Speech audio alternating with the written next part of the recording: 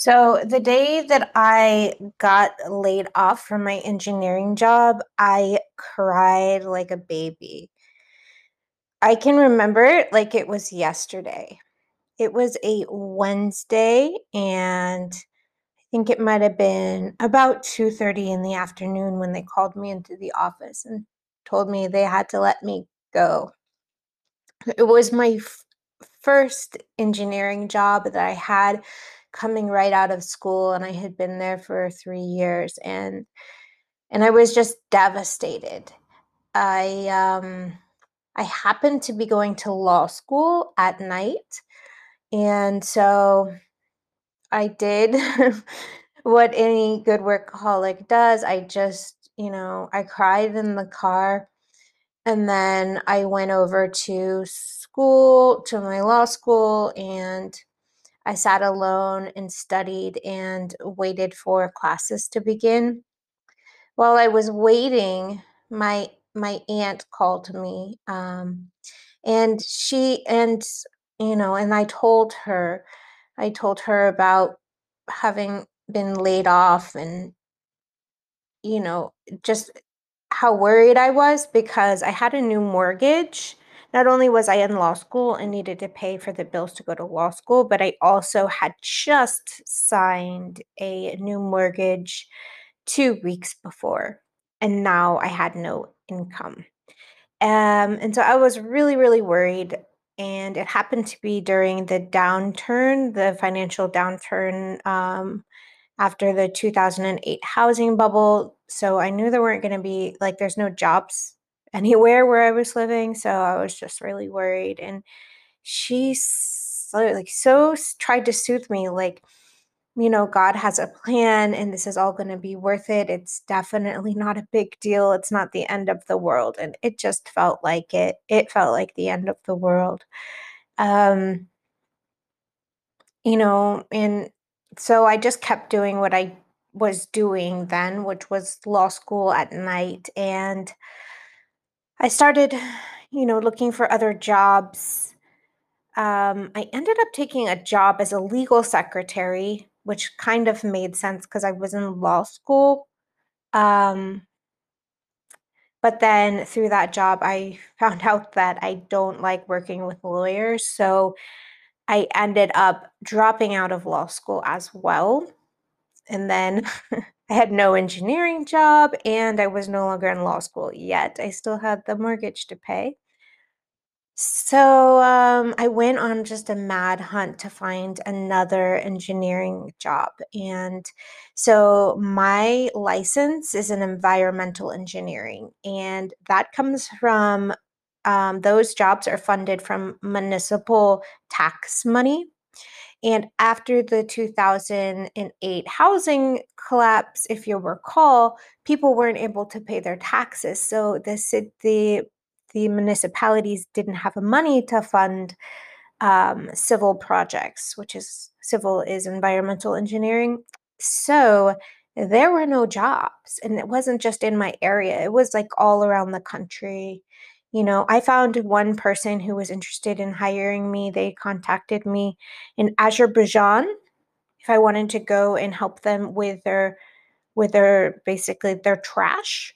I could make $14 an hour um, by moving to Azerbaijan. Um, so it was really, I was desperate. So I would go home from the legal secretary job every single day, and then I would just put in resumes all night long. The only way I knew how. I'd never really had to look for a real job before. And so I had landed this other job just from a job fair. So I just put in CVs, and day after day after day for months.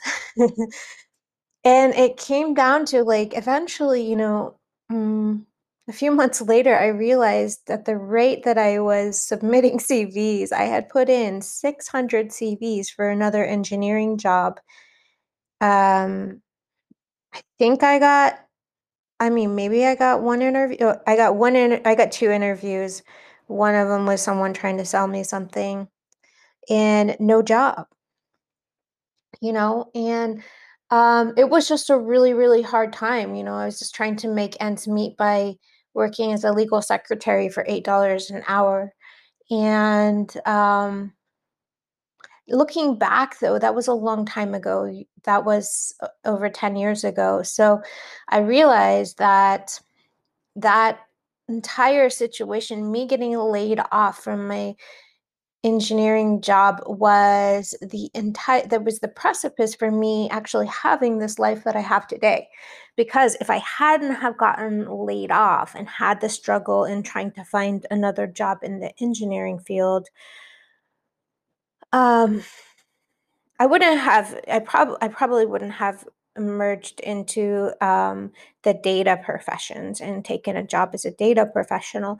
That, and I also wouldn't have been forced to look outside of my known resources in order to find other ways to make money. So it was through putting in 600 CVs and realizing that, okay, the definition of insanity is doing the same thing over and over and expecting different results.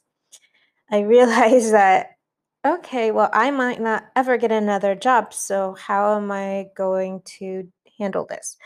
And that put me in the place where I wanted to start my own business. Had I never been laid off, if I was still getting paychecks, I was coddled by those paychecks. I was afraid to step out of bounds. I was afraid to make any moves because, I didn't want to upset the delicate balance and lose the security. So there is no way in heck that I would have started my own business.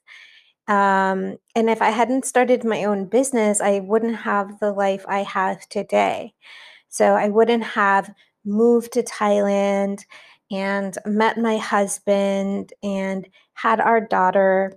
I wouldn't have found this beautiful community of expats that I feel like I actually fit in here, which wasn't the case in America for me.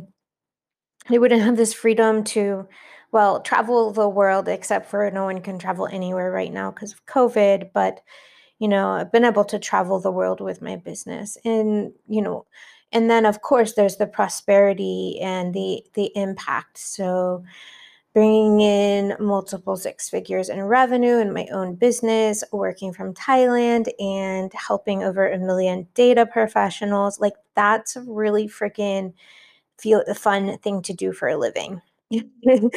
And so none of these things would have been possible for me if I hadn't been laid off and forced to look outside of myself.